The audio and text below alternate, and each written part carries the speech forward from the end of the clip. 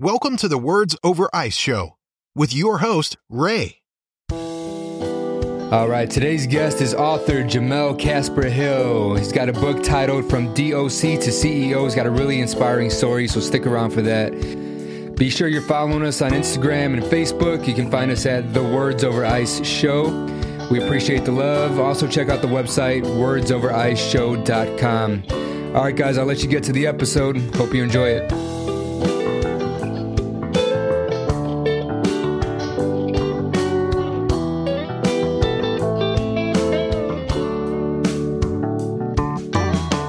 All right, Jemell, you go by Jemell or Casper? Which do you prefer? Casper. The nickname given to you back in the day, or what? How'd you get that name? Yeah, because I was young selling drugs, and the police would come, I would disappear. You Casper the ghost for real. So you got quite the story, man. You got a book that came out From the D.O.C to C.E.O. You came a long way, man. So do us all a favor, take us back, walk us through the progression of all of it, man. Like how, like you just said, you were back in the day, they gave you the name Casper because you were selling drugs. Like, what was your upbringing like? How'd you fall into that? Well, what happened is my mom, very powerful woman, used to be in accounting. But when the crack epidemic hit, in 1985, like so many others, she fell from grace. So in 1985, I was 12. My dad was in jail for a homicide. My mother, being accounting, group home counselor, very hardworking woman, got caught up on crack, and we fell really hard. So I started, my best friend, his mother was selling drugs. Where were you living at this time?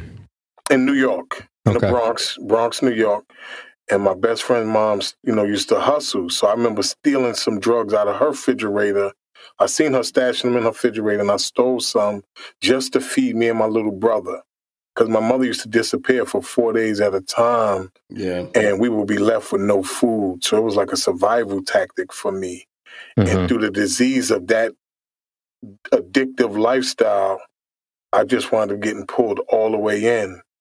So when Children's Services had got involved, I wound up, going to stay with my grandmother, and which she lived in the largest housing complex in the Bronx, and the guys, were really selling drugs, balling out of control.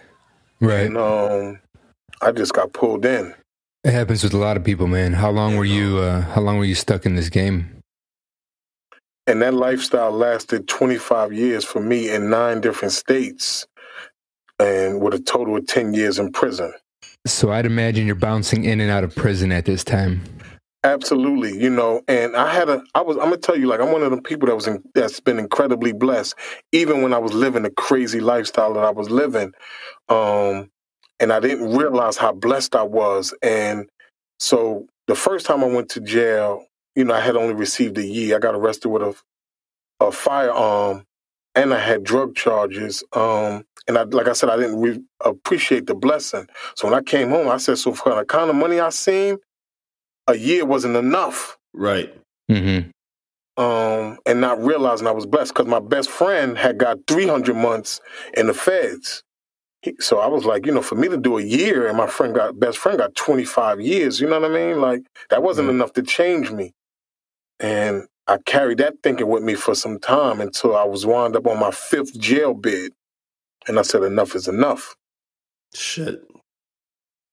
So going in and out, there were short stints, I'd imagine, right? You said about a year at a time, or how was it?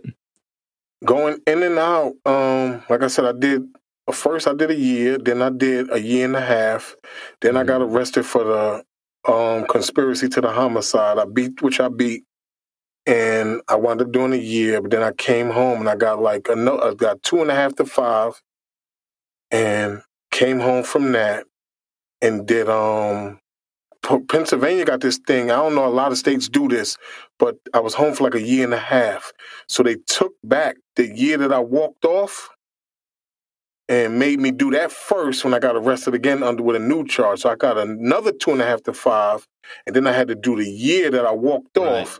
So I got caught with a couple of pounds of marijuana, and because my record was so bad at this time, so I did like a little over 3 years for 3 pounds of marijuana. Right, they just added that on the back end. Yeah, they made me actually do the year that I walked off first before I could even start the time for the marijuana, which is crazy. Not a lot of states do that. Nah.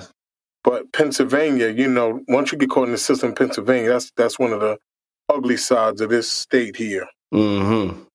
That's crazy. So what were you peddling? Mostly weed or just every little bit of everything? That last time when I got arrested with the marijuana, that was me trying to kind of wean yourself out of it? Taper off?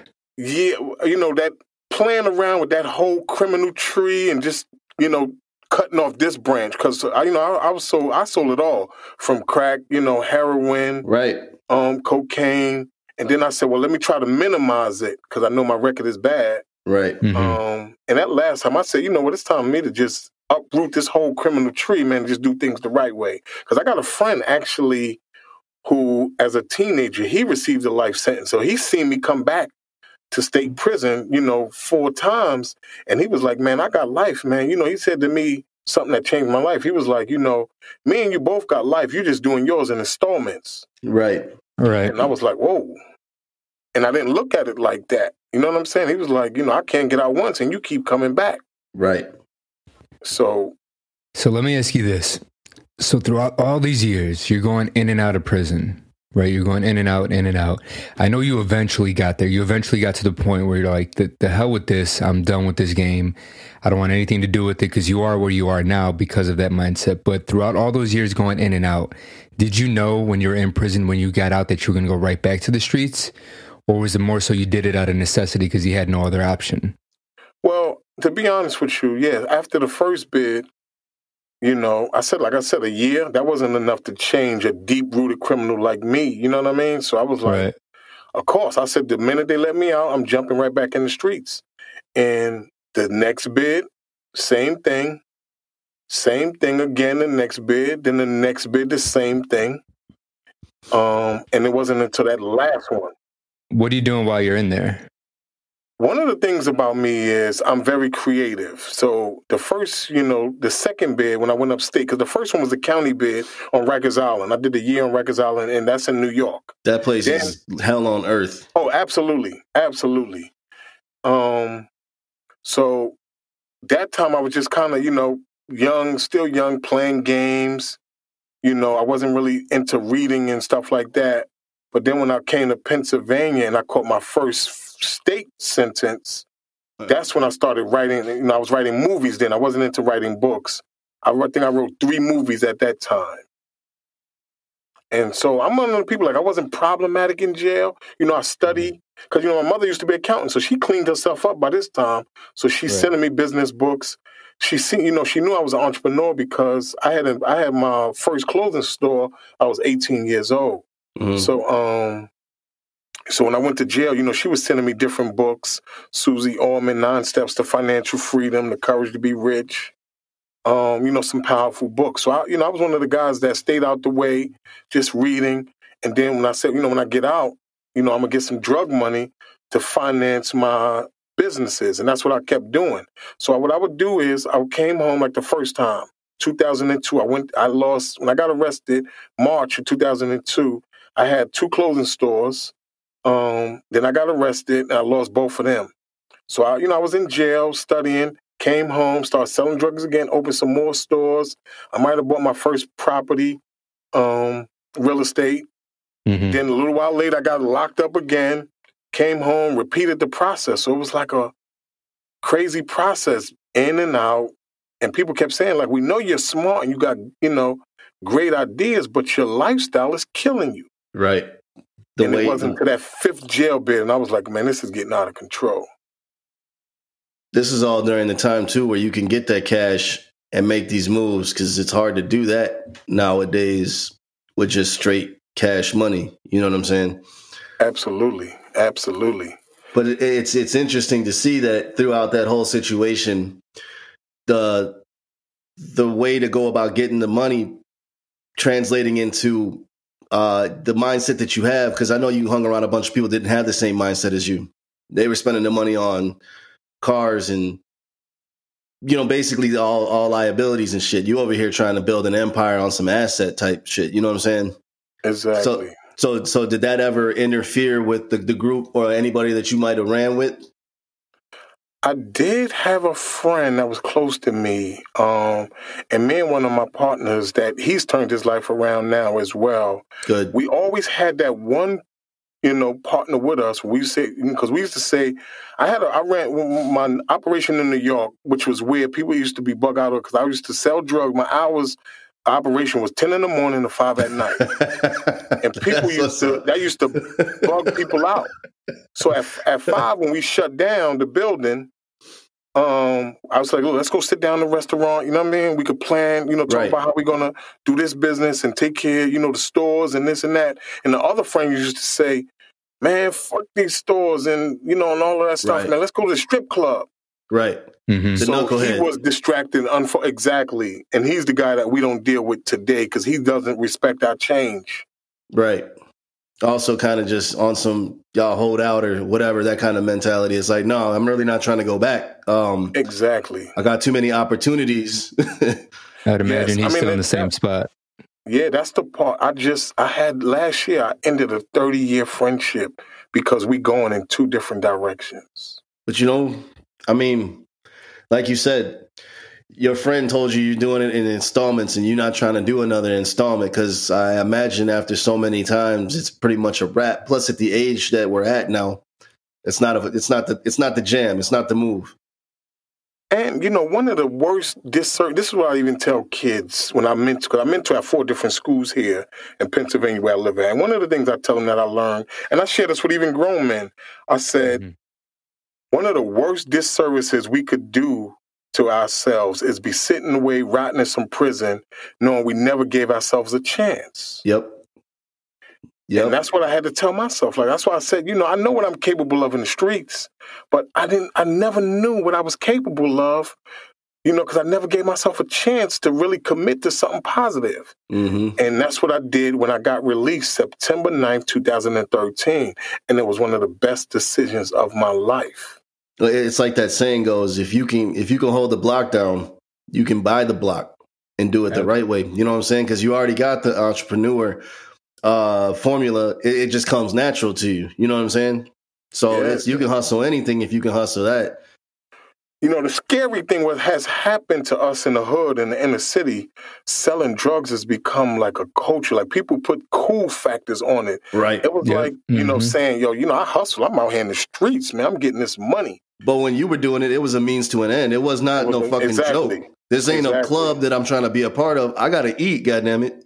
Exactly. Well, you get that all around. I mean, and it comes from glorifying in the movies and shit. In the movies, the rappers, everybody talks about this. Dealing here on this corner, on that corner. Buying cars, going to strip clubs. It's what kids are taught, and you're right, man. There is a cool factor to it. And you watch these gangster movies, and everybody wants to be a gangster because it's quote unquote, they run the world, and you see these lifestyles that they live on film, and it's glorified, but you don't see the other side of it. You going in and out of jail. But then the other side of it, you and I both know somebody that's like, fuck it, I'll rather go back because all my homies on the inside anyway. You know what I mean? So that mentality in itself is kind of crazy to me too. Like, fuck. And that's what I was going to bring up to you as well, Casper. Thanks, Jay, because I was thinking that, and we both know who we're talking about. We got a guy who goes in and out, and he really doesn't fear prison anymore. He says, I know everyone in there. It's like a second home to me. I don't mind spending time in there. And I think that's a mentality that unfortunately a lot of people adopt when they're in and out. And some people spend so much time in prison that they don't know how to introduce themselves into what you would call society. You know what I mean? Exactly. So people like that? I do. And to be honest with you, I have a huge disdain for that kind of thinking because I think sometimes it's a cop-out. People just don't want to change. I could have came home, like I said, I started selling drugs at 12. So I didn't change till I was in my 30s, late 30s. So I could have came home with that thinking, this is all I know. This is what I'm going to do and use that as a cop-out. But I sat in jail and I studied real estate day and night. Right. Count clear. Like they take count at 6:30 in the morning. Count would clear by 7 o'clock in the prison. By 7:30, the latest, I was sitting at my own little table that I used to have with my tea, studying my real estate. I mean, day and night.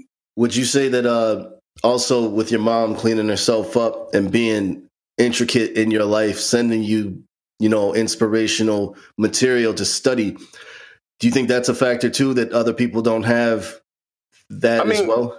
One of the things that to be honest with you, that would not have been effective if I didn't stop and recognize my own worth first and foremost. Right. Well, and that's what I tell people, though. That's the part they got to get at. Because, I write people in jail now, and I tell them, because they say, I don't have nobody. And I say, listen, you got God, man. Yeah. That's the most important. You got the greatest thing there. And that's what TeamSuccess is, my company, TeamSuccess. And I have to tell people that right there alone makes you a powerful team. You and God. Yeah. Well, that's what it comes down to at the end of the day, because everybody you can get all this push, all this knowledge, all whatever you want to call it from the outside.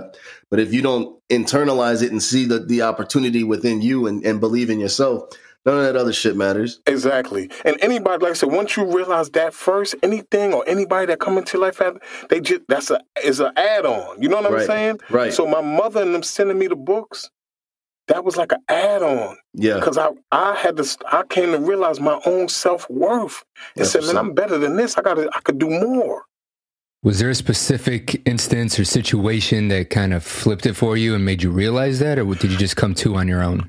Getting tired of it. Like I said, as you start to age and you start realizing, like, I don't want to die this way. Mm-hmm. Mm-hmm. I got to give myself a chance and at least see what I'm capable of. I said, at least let me try it. You know what I'm saying? Go home and do it the right way. Try it and see what I'm capable of. Because if I don't and I keep doing, and then like I said, I've seen and for real, jail sometimes is a blessing because people get murdered. Yeah. I had a situation, and you'll see this when my movie comes out that, me and this is my dad, my biological father was in a shootout against 5 men. I watched him get hit 5 times right on the side of me, not a bullet touched me. People had jokes saying, oh yeah, you really Casper the Friendly Ghost. But I was saying, like, I felt like God was telling me then, like, I protected you. Yep. People could call you all these nicknames and say what they want, but I protected you. It was you. And I had some I had growing up to do that even before I got to the point where I realized I was blessed in that way. Right. Bullets was hitting everything around me. The fence, they ricocheting off. These guys were shooting shotguns, 4/5 with extended clips. I'm hearing windows behind me being shot out. Right. Like I said, my dad fell out right on the side of me, and I'm shooting 2 guns at these guys. So you know what I mean? Like, but then you have a purpose. God was showing me He had His hand on my life. And these were my childhood friends that we was having a shootout with. Wow. Yeah. That's a flip of script. Shit. So, I mean, we cool today and everybody's getting ready for the movie, but, that's what we had to go. We blame it on the life, but, I had to go through what I had to go through. And this is what the young kids don't understand, like the dark side of that part of the game, when people come for your life. Right. Because they're jealous. Was that over territory or just... Yes, it was definitely over territory because we in New York City housing projects, we had 2 buildings right next to each other competing. And one of the things about when I was selling drugs, I treated people with respect because my mother was getting, you know what I mean? So I came from that. So like I said, it started as a survival tactic, but I never made the people that was coming to buy the drugs from me feel like they were less. It wasn't sympathy. It was empathy. You know what I mean? It was empathy because you knew the disease that they had. You know what I'm saying? But at the end of the day, you got to get your money. Got to get your money, and I realized they're human. So I would feed people. Right. I would look out, and and in return, I had a huge influx to my business. Right. And my competitors that they lost. Don't sit well. It didn't sit well. Exactly. That's a story, man. That's crazy. Seriously, that's nuts. And when was this going on? What year was this? That was June 1995. And we was having, little shootouts, a few years, every year before that. And then 1995 was when it got really, really out of control bad. Because my dad came home from the homicide. So, shit. And, he's like different level. Yeah, he not worried about that shit. Yeah, so he was different level and it escalated. You know what I mean? So I think, we were young. I was young, like going through it then around, 18, 19. I think we was just shooting at each other, trying to scare each other. Right. But when my dad come home, it was, oh, no, he's serious and, it's going to another level. Right. Yeah. So how long after that did it take to end? And then you got very serious into your real estate and, just business ventures that were what you would call lucrative and legal. Well, that's 1995. So I didn't get on to, the legal ventures to nearly almost 20 years later, 2013. Yikes. So in and out for the next 20. Yes. Yo, you definitely do have something. God is looking out for you, for real. I mean, yes. You cannot deny that. For real. I was a victim of police brutality. Oh, I can only imagine. I can only, they're the biggest gang. Oh my God. Then I was also 6 months after the police put me in the hospital, because they beat me really bad. Mm-hmm. And I was charged with assault on police. Of course. After they beat you? Yep. Yes. They charged you with assault? Yes. Happens all the time. Because the cop ran up on me. I was in the project selling drugs, and the cop approached me. And I had just gave one of the workers a bag of crack, and he tried to grab me. And I blacked out because, like I said, they had just beat me up real bad. Right. And he tried to grab me, and I just blacked out. And we started fighting, and I punched him, and yep.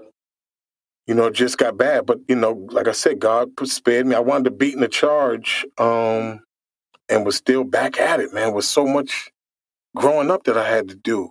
And I thank God that I got myself out of that mentality, because hatred, like you said, that's the biggest,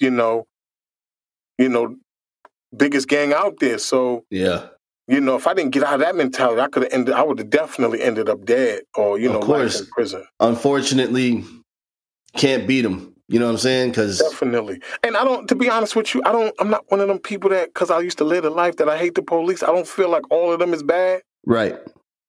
That's not. There's a few that give them a bad name.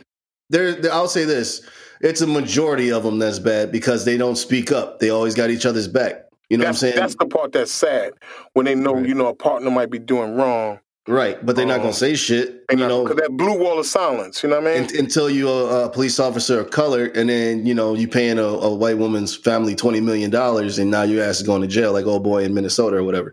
Exactly. But neither here nor there. Let's fast forward.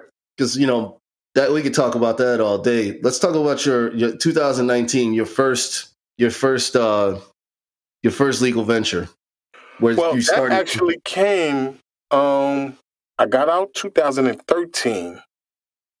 No money, but high ambition, a lot of knowledge. Willing to give myself a chance. No work experience, so I had to get a job. And by the grace I of can God, imagine that was tough for you, changing pace like that. Definitely. Because you imagine you going from making $15,000 a week to a $10 an hour job. That's a culture shock. Not even that, just with your background. I mean, it's part of that cycle of going in and out of prison. It's a lot of people turn back to selling because you got no other choice, right? And it's hard to get work. So where'd you find work? So I wound up working in this a packaging company that makes fluorinated bottles. Right here in Pennsylvania, there's only 2 companies in the United States left that makes fluorinated bottles. So you walk into this factory, the smell of fluorine is really strong. Mm-hmm. I'm only making $10 an hour, but and one of the things I teach people is I was working 7 days a week for 4 months at a time, literally no days off. I was determined because, like I said, I don't make much. And I was just telling myself, look, if I can stand out on the block all day long, you know what I mean? You beat me to it because you already had that mentality. Exactly. No days off. And I teach people now that I started 2 businesses off a $10 an hour job. My real estate company, so I incorporated my real estate company at the end, in December 2013, I filed my LLC paperwork. And in the end of 14, I filed, everything for my TeamSuccess company. So, I worked incredibly hard. And I wound up purchasing. It took me about 2 years to purchase my first investment property. Okay. So your real estate company, was that real estate sales? Were you showing houses, or was it for investment properties? Investment properties. I'm a landlord. Okay. And I had to I taught myself, because I know that I was going to be teaching this to others coming behind me, the lowest possible source to purchase real estate from. So in Pennsylvania here, you got the Tax Claim Bureau, and you had the Redevelopment Authority. So you were getting the bottom of the barrel properties, but it was a great entry point. And this is what I teach people today. The way from the bottom to make a way, because the Redevelopment Authority sell your house right now for $3. It might need $18,000 worth of work. Right. But, at the end, if it's worth $47, the numbers will work. That's how it's going down in Bronzeville here in Chicago. Yeah. But you got to live within the neighborhood to get that deal. Exactly. And then, they got, the 203K, which is a federal home improvement loan. And they give you that with bad credit. So, you just got to be willing to live in it. So I tell people, live in it, you know what I mean? Get it fixed up and, stepping stone. The living in it is what, a year, 2 years, something like that? Yes, 2 years. Right. And, but, it's a stepping stone. And you be safe. Like, I've been home, this year be 6 years, and I have no problems whatsoever. And I love my life. And I'm, Congratulations, brother. And I'm still investing. Yeah. You know what I mean? I'm working on 8 different streams of income. But see, that's the road to a millionaire. Absolutely. Yeah. Jay and I had we just did a recent show about that and how important real estate is, because real estate, and we were talking about ways of investing money, and I think we can all agree on here. I think we're all in the same mindset that real estate is one of the most, if not lucrative ways, if absolutely. Not the most. It's a stream of income, right? You can if you do it right, you get a monthly stream, so you get your cash flow, your monthly cash flow going, and it's and you have an asset that either you can turn and flip if it appreciates to the point, or if not, you have something that you have to pass on, and it can become, if you build it large enough, it can become generational wealth, which is what you try to build for you and your family, right? And not just that quick, easy, hit the lotto type of wealth where it's one time and you're done. You have something that's going to sustain over the years, and property's the way to go. The richest people on the planet are investors, or real estate investors. Yes, I'm working on a real estate book. I just want to get some more properties under my belt, some more experience. But I am going to be releasing a real estate book, and I got two things in the book that help influence my decision. So, like you said, I had a report directly from the IRS where they said 74% of self-made millionaires in this country that filed $1 million or more on their taxes are in real estate or real estate related activities. Yep. I was like, that's awesome. Yep. Then I had another study from Fortune magazine. It said 97% of self-made millionaires in this country are in real estate or real estate related activities. So I was like, wow, 97%? That's a high number. But see, they got the hustle, and you already got that. So you on your way. And, like I said, even when I teach kids, like, a lot of people don't know about Willow Tofano. She's one of my favorites. She's a young girl from Florida. As of 2014, she was the youngest landlord in the United States. How old is she? At 14 years old, 14? She had 2 properties. Wow. Good for her. The biggest private landlord in the United States as of 2013 was a man named Samuel Zell. He said on the 1st of every month, 200,000 people got to mail him a rent check. Jesus. That's what's up. That's money, man. If it's $1. If they was only sending him $10, that was $2 million a month. Right. And we know they're renting $10. Oh, yeah, exactly. So real estate is very lucrative. It's extremely lucrative. And that's what I do by day, Casper, is I finance commercial and investment properties. Nice. And I think, if you're doing a buy and hold strategy landlording, man, and you're one of the good ones, and proud of ownership, it's a great feeling. It's a great feeling. So your real estate, are you focusing on residential, like multifamily right now? Yes, I'm getting into mixed units now because I've ran retail stores for so long. Mm-hmm. So I was actually today at 12 o'clock, I had an appointment for a mixed unit that I'm looking to purchase. Okay. I like that, where I got the store downstairs and, 4 apartments upstairs. Exactly. Yeah. The thing with that book, the thing with multifamily is, and Jay, you and I were talking about it. Yeah. Which type of property? I said, listen, man, there's retail, there's retail. You've got your big box stores. The one I always liked is multifamily because no matter what happens in the economy or in this world, people will always need a place to live. You know what I mean? You're always going to have a consumer on the other end of it. Yep. So sorry, Jay, not to cut you off. No, you're good. That's a super valid point. So, Casper, with this new book that you're talking about, do you have a title thought up for it? Yes, from selling kilos to selling condos. Hey, I like it. Don't got one yet, but that's the title. I talk about it in my book anyway, the D.O.C. You got a tentative release date? No, because one of the things I don't do, I'm writing 3 books at the same time. Okay. I don't really.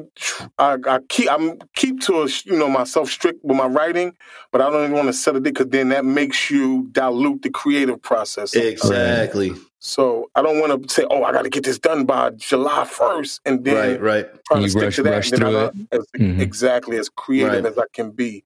But I'm strict on myself, saying get your writing done. But I don't just beat myself up over just to get a couple pages done, right? Yes. Every day, I make sure that I write at least 2 to 5 pages every day.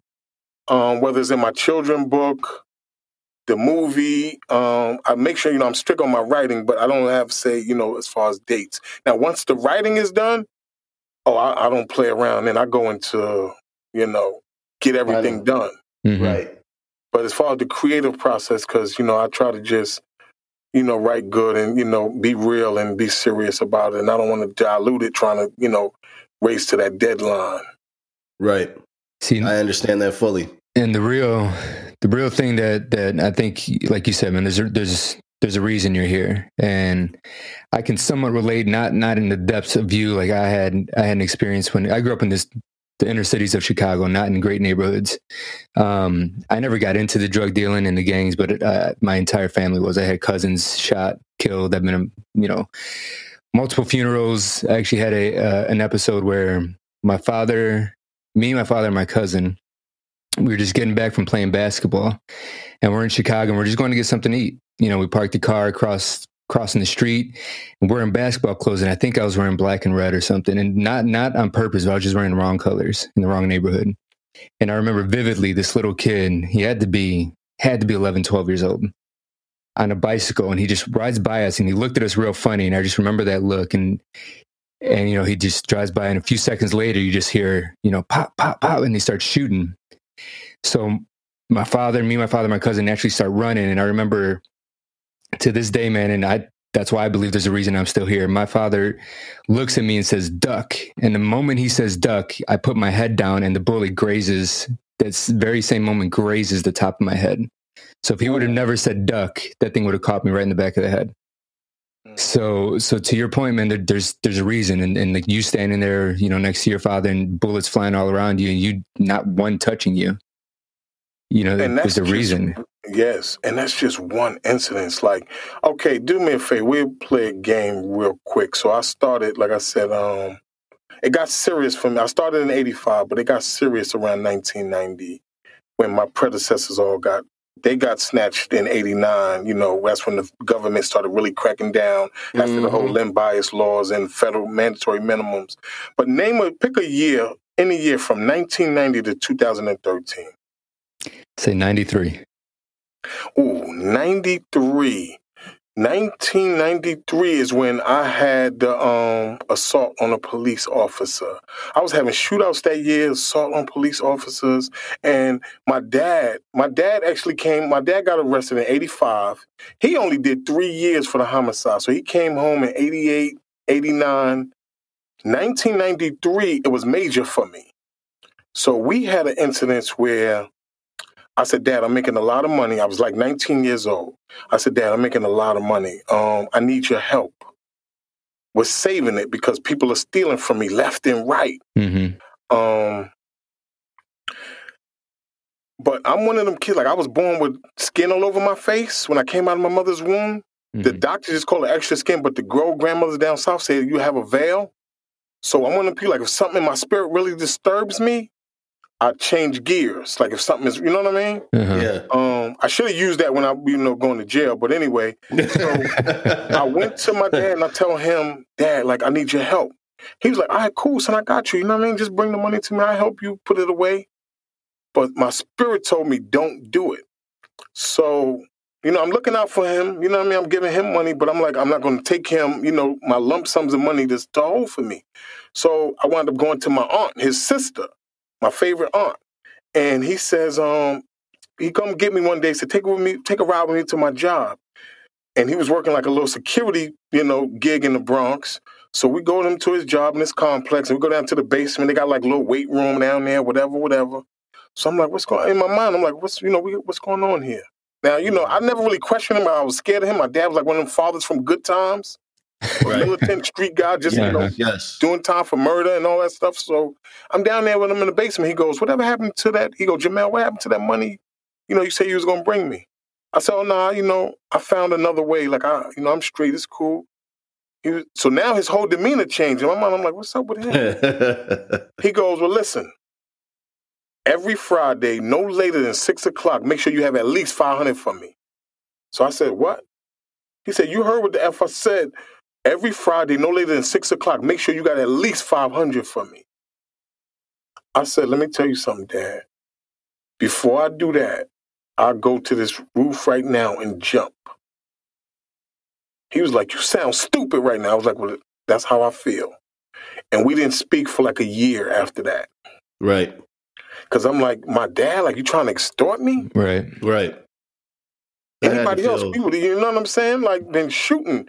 Right. You trying to extort me? And then, I know that he was more experienced with shooting, you know what I mean? And then he's my dad, but it was like... But it's more so your father coming at you that kind of way, you know Exactly, what I mean? And this is my biological father. So we started speaking, and we getting close again. Then I had another incident in 94. So mind you, remember when me and him had the shooting in 1995 against my childhood friend. So in 1994, I got a new baby. My son is born. I'm looking out for my dad now. We speaking again. I'm giving him money, helping him get on his feet. I don't realize that he's on angel dust, and he might be on cocaine. I don't really know. But I know every 3 days he's coming to me saying, could you give me some money? So I'm making a lot of money at the time. So I'm like, ain't nothing. I'll give him a little 700 here. He come back in 2 days. I'll give him another 350.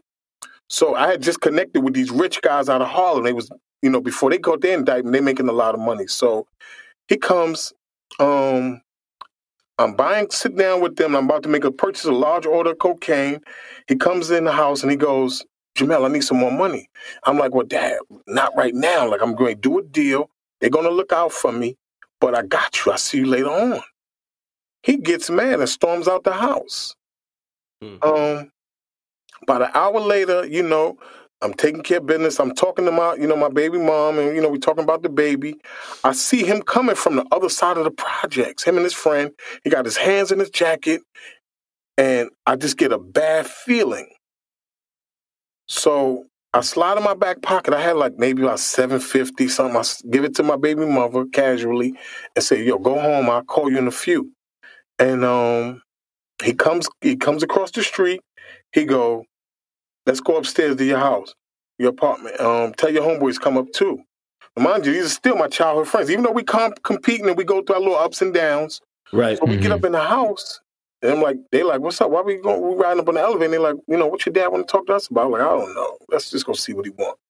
We get in the house. He go, everybody get on the fucking wall. Wow. And I'm like, what? And then they looking at me like, what's going on here? This is a fucking joke. And I'm like, yo, Dad, what's up? And he like, you too, motherfucker. Where the money and the drugs at? And they patting us all down. And they don't get nothing. But from that point on, me and my friendship with, my childhood friends really gotten worse. And we never really covered. And then a year later, like I said, me and my dad, I forgave him because I got a forgiving heart. We got past that, and, we making money now together. But they're looking at you like you set them up and shit, like you was in on it. Exactly. And 1995, we just wound up having that big shootout. So, like I said, year after year, man, it's just been so much pain and chaos. I'm making money. You know what I'm saying? And but it's not. It doesn't feel the same, though. Exactly. So it's like, you got money, you got businesses, a lot of women, but it's like, it's heavy. It's just that heavy feeling. Yeah. That's the stuff that I don't miss. I bet 97 through 99 was interesting because that was a change in life across the board. 97 was it was beautiful. So I'm making money in New York City and I'm selling drugs in Virginia and that's doing well. But my house got robbed. I got robbed. They robbed my house in Virginia for like $20,000. And my best friend, he was selling drugs in Beaufort, South Carolina. He wound up getting shot in the back with a 12 gauge. God damn. Damn. And that was real hurtful for me. And the crazy part is, this is the summer of 1997. He died from that gunshot wound in 2013 when I was in a halfway house. Wow. I couldn't even go to his funeral. He never went anywhere and got it taken care of or anything, did he? Well, he was, the funny thing is he couldn't walk. Yeah. But I guess, like they said, an infection in his back. Like he was always in therapy, whatever. Right. And it was like, and I'm saying like, wow, how does that happen? Like an infection, you know what I'm saying? Like, yeah. Mm-hmm. From 1997 to 2013. Yeah, that's crazy. That's crazy. I'm sorry for your loss, man. That just sounds, I don't know, man. That's fucked up. I remember him telling me, though, I told him when I got out, like I'm talking to him in the halfway house. He had left, Carolinas. He was in one of the facilities, that help you recover. I forgot the name offhand, but I'm, what are you talking about? Rehabilitation, places.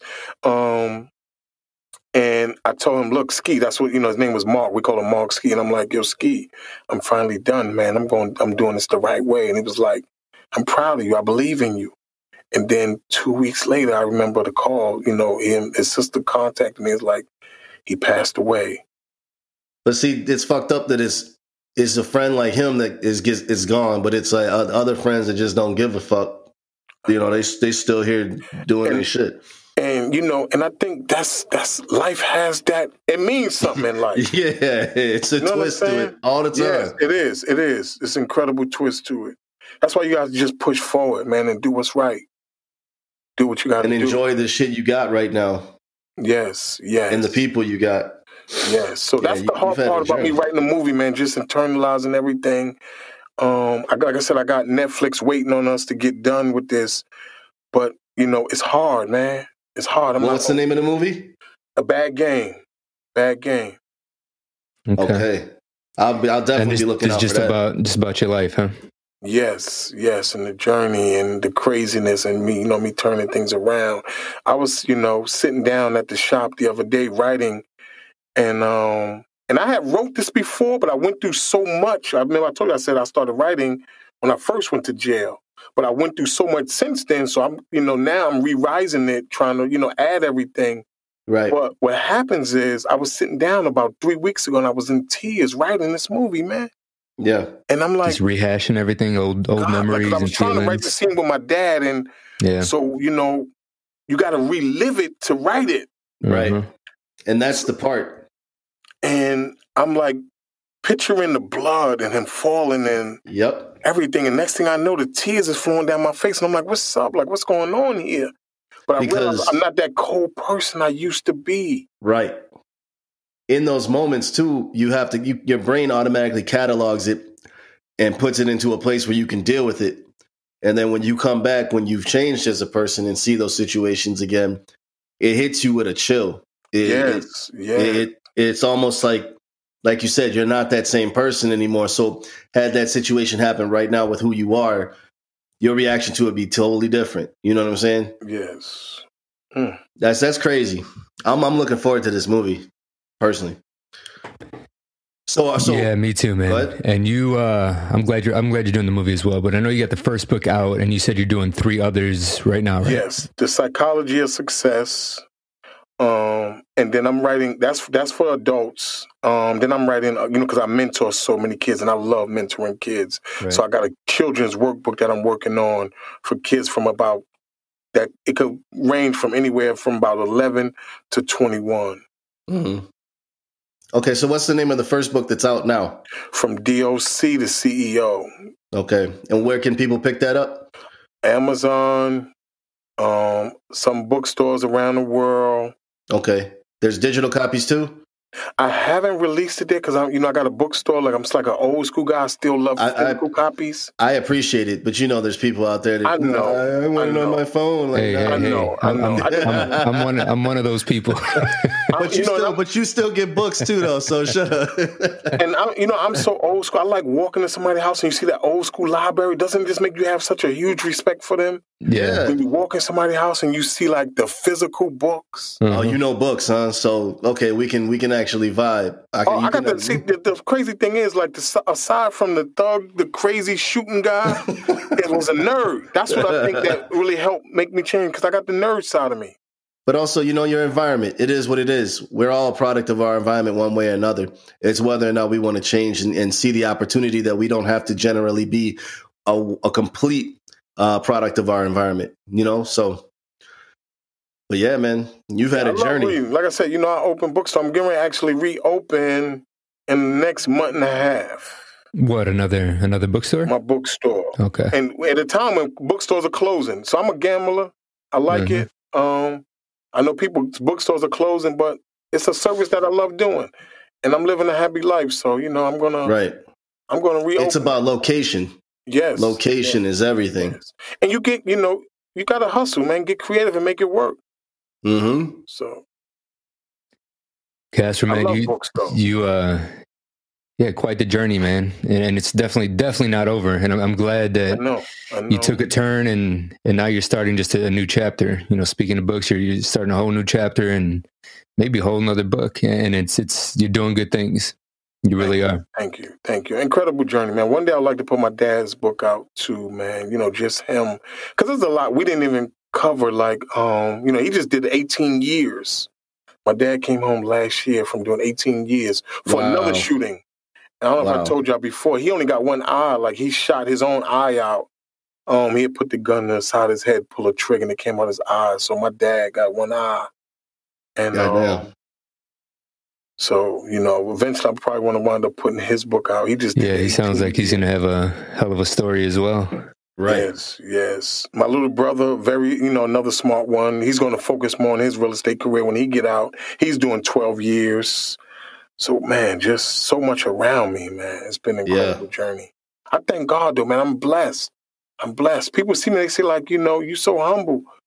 But like I said, I'm blessed. The shit you've been through, you're going to be humble. You know what I'm saying? Like, because some people do get cocky. They don't trust people. I can stop and say now, like, I don't trust nobody. My father robbed me. I don't trust you.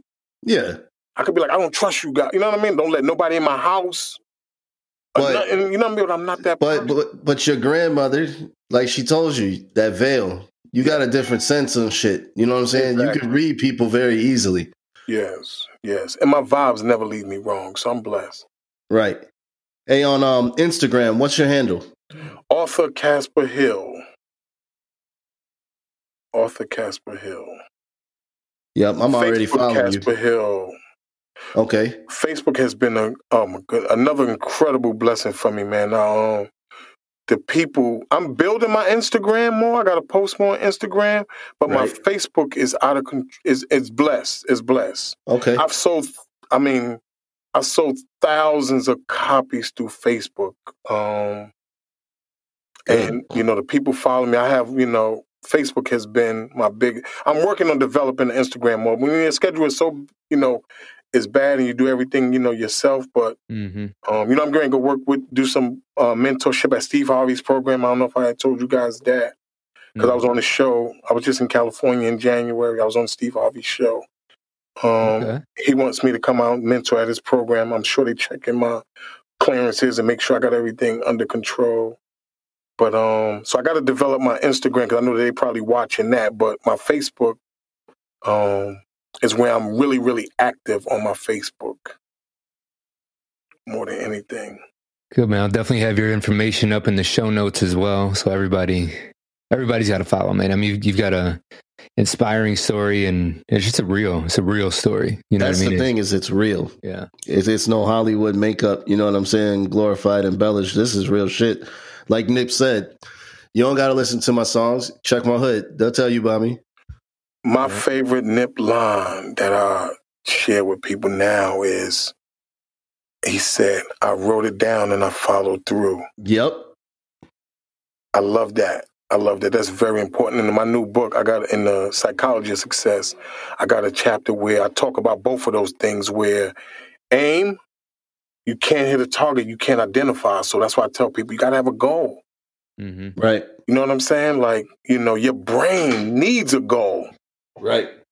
People don't realize that. Like, you have the RAS system in our brain, that reticular activating system, where it needs a goal. And writing it down keeps you focused. Yes. Writing your goals down. Execute from there. So I got a chapter on execution, which is my favorite chapter. Because, you got to execute. You know what I'm saying? So, they say innovation is praise, but execution is worship. So you got to do it. You got to work hard. You got to work hard in anything you do, and it opens doors. And a lot of people, I think a lot of people get stuck in the grind, even if you don't have a goal identified, because I think a lot of people get lost in not having a goal. And I know you do need a goal. You need a kind of an end game, but even as you're searching for that goal, whatever you're in, you need to work hard to continue to open doors for yourself. Because a lot of people, I think, get stuck in that rut of I don't have an end game. I don't have a goal, and what I'm in, I'm not super happy in. So I'm not going to give it my all, and you just end up, rinse and repeating the same thing, and you end up 10 years later in the same exact spot. So to execute and to work hard is, hard work. There's something to be said about hard work, and it does open doors for you. Yes. And, one of the things that I share with people, that's why I think, the goals are very important, because you can't just be that wandering generality. You got to be a meaningful Pacific. Mm-hmm. And like I said, the RAS system in your brain. So it's like, it need a goal. So the minute you say, I need to buy a house, all of a sudden now your RAS system, you start noticing, for sale by owner signs and foreclosure this and that. You know what I mean? But the minute you wasn't looking for, you didn't notice them things. Mm-hmm. Because that's now the RAS system. Now the whole neighborhood's up for sale and shit. Exactly. You start looking, you offer somebody, you know what I mean? Like, your mind will start getting creative. Like, person might be telling you, this house getting on my nerves. You want to sell it? Right. You know what I mean? Like, because something more relatable is when people start to like a specific car or a specific shoe or something, all of a sudden you start seeing that car everywhere. Exactly. That's the RAS system in your brain. It starts to see, with that dominating thought, put you in alignment with your goal. So I agree. Yes, exactly. Great analogy. Got to speak it into existence, right? Oh, absolutely. Absolutely. I set goals and I just go. Like, I don't really use, like, I actually, as I'm doing this interview with you guys, I had to get with myself, because I used the word hard, and I don't really use them words. I don't really use easy or hard. I just set meaningful goals. And like you said, I work, because I tell people, like, if you stop and you think about, it's too easy, it's easy, or you look forward to it being easy when it's not, you could get discouraged. If you sit around and you think about, it might be too hard, and then you might get discouraged. So I don't use them words. Like, that's two words I don't really use, easy or hard. I just set meaningful goals and I go. Yeah, you can psych yourself out before you even get into it. Exactly, before you even get started. Mm-hmm. Yeah, absolutely, man. Casper, dude, it's been a pleasure, man. Honestly, thank you for coming on. Thank you for your time. It's honestly, like we said, your story is real and it's inspiring, and I'm glad you came out of it, because a lot of people don't, unfortunately. They go the wrong way. Either they end up dead or stuck in the same cycle, over and over. And I'm glad you found the light, man. Definitely things that you said in this podcast that I think are going to reach the listeners in their own personal trials in life. You know what I mean? So thank you. Thank you guys for having me, man. You know, if there's anything that I want people to know is, you know, and this sounds simple. And we hear people saying and it's going to be the first chapter in my new book. It's called Know Your Worth. And it sounds simple, but that is such a powerful thing, because when you know your worth, one of the greatest characteristics God gave you is the gift of resilience. So life will hit you hard, but when you know your worth and you know that I can get back up, you get back up and you work hard and you push forward no matter what. Know your worth. Yep. Know your worth. Amen. Amen. You think that was cool? All right, that's a wrap for today's show. Hope you guys enjoyed it. If you did, go write a review, rate us. Hopefully it's a 5. Also, be sure you're supporting us. It's patreon.com/thewordsoverice show. Every little bit helps, and we appreciate it all. So thanks again, guys. Take it easy.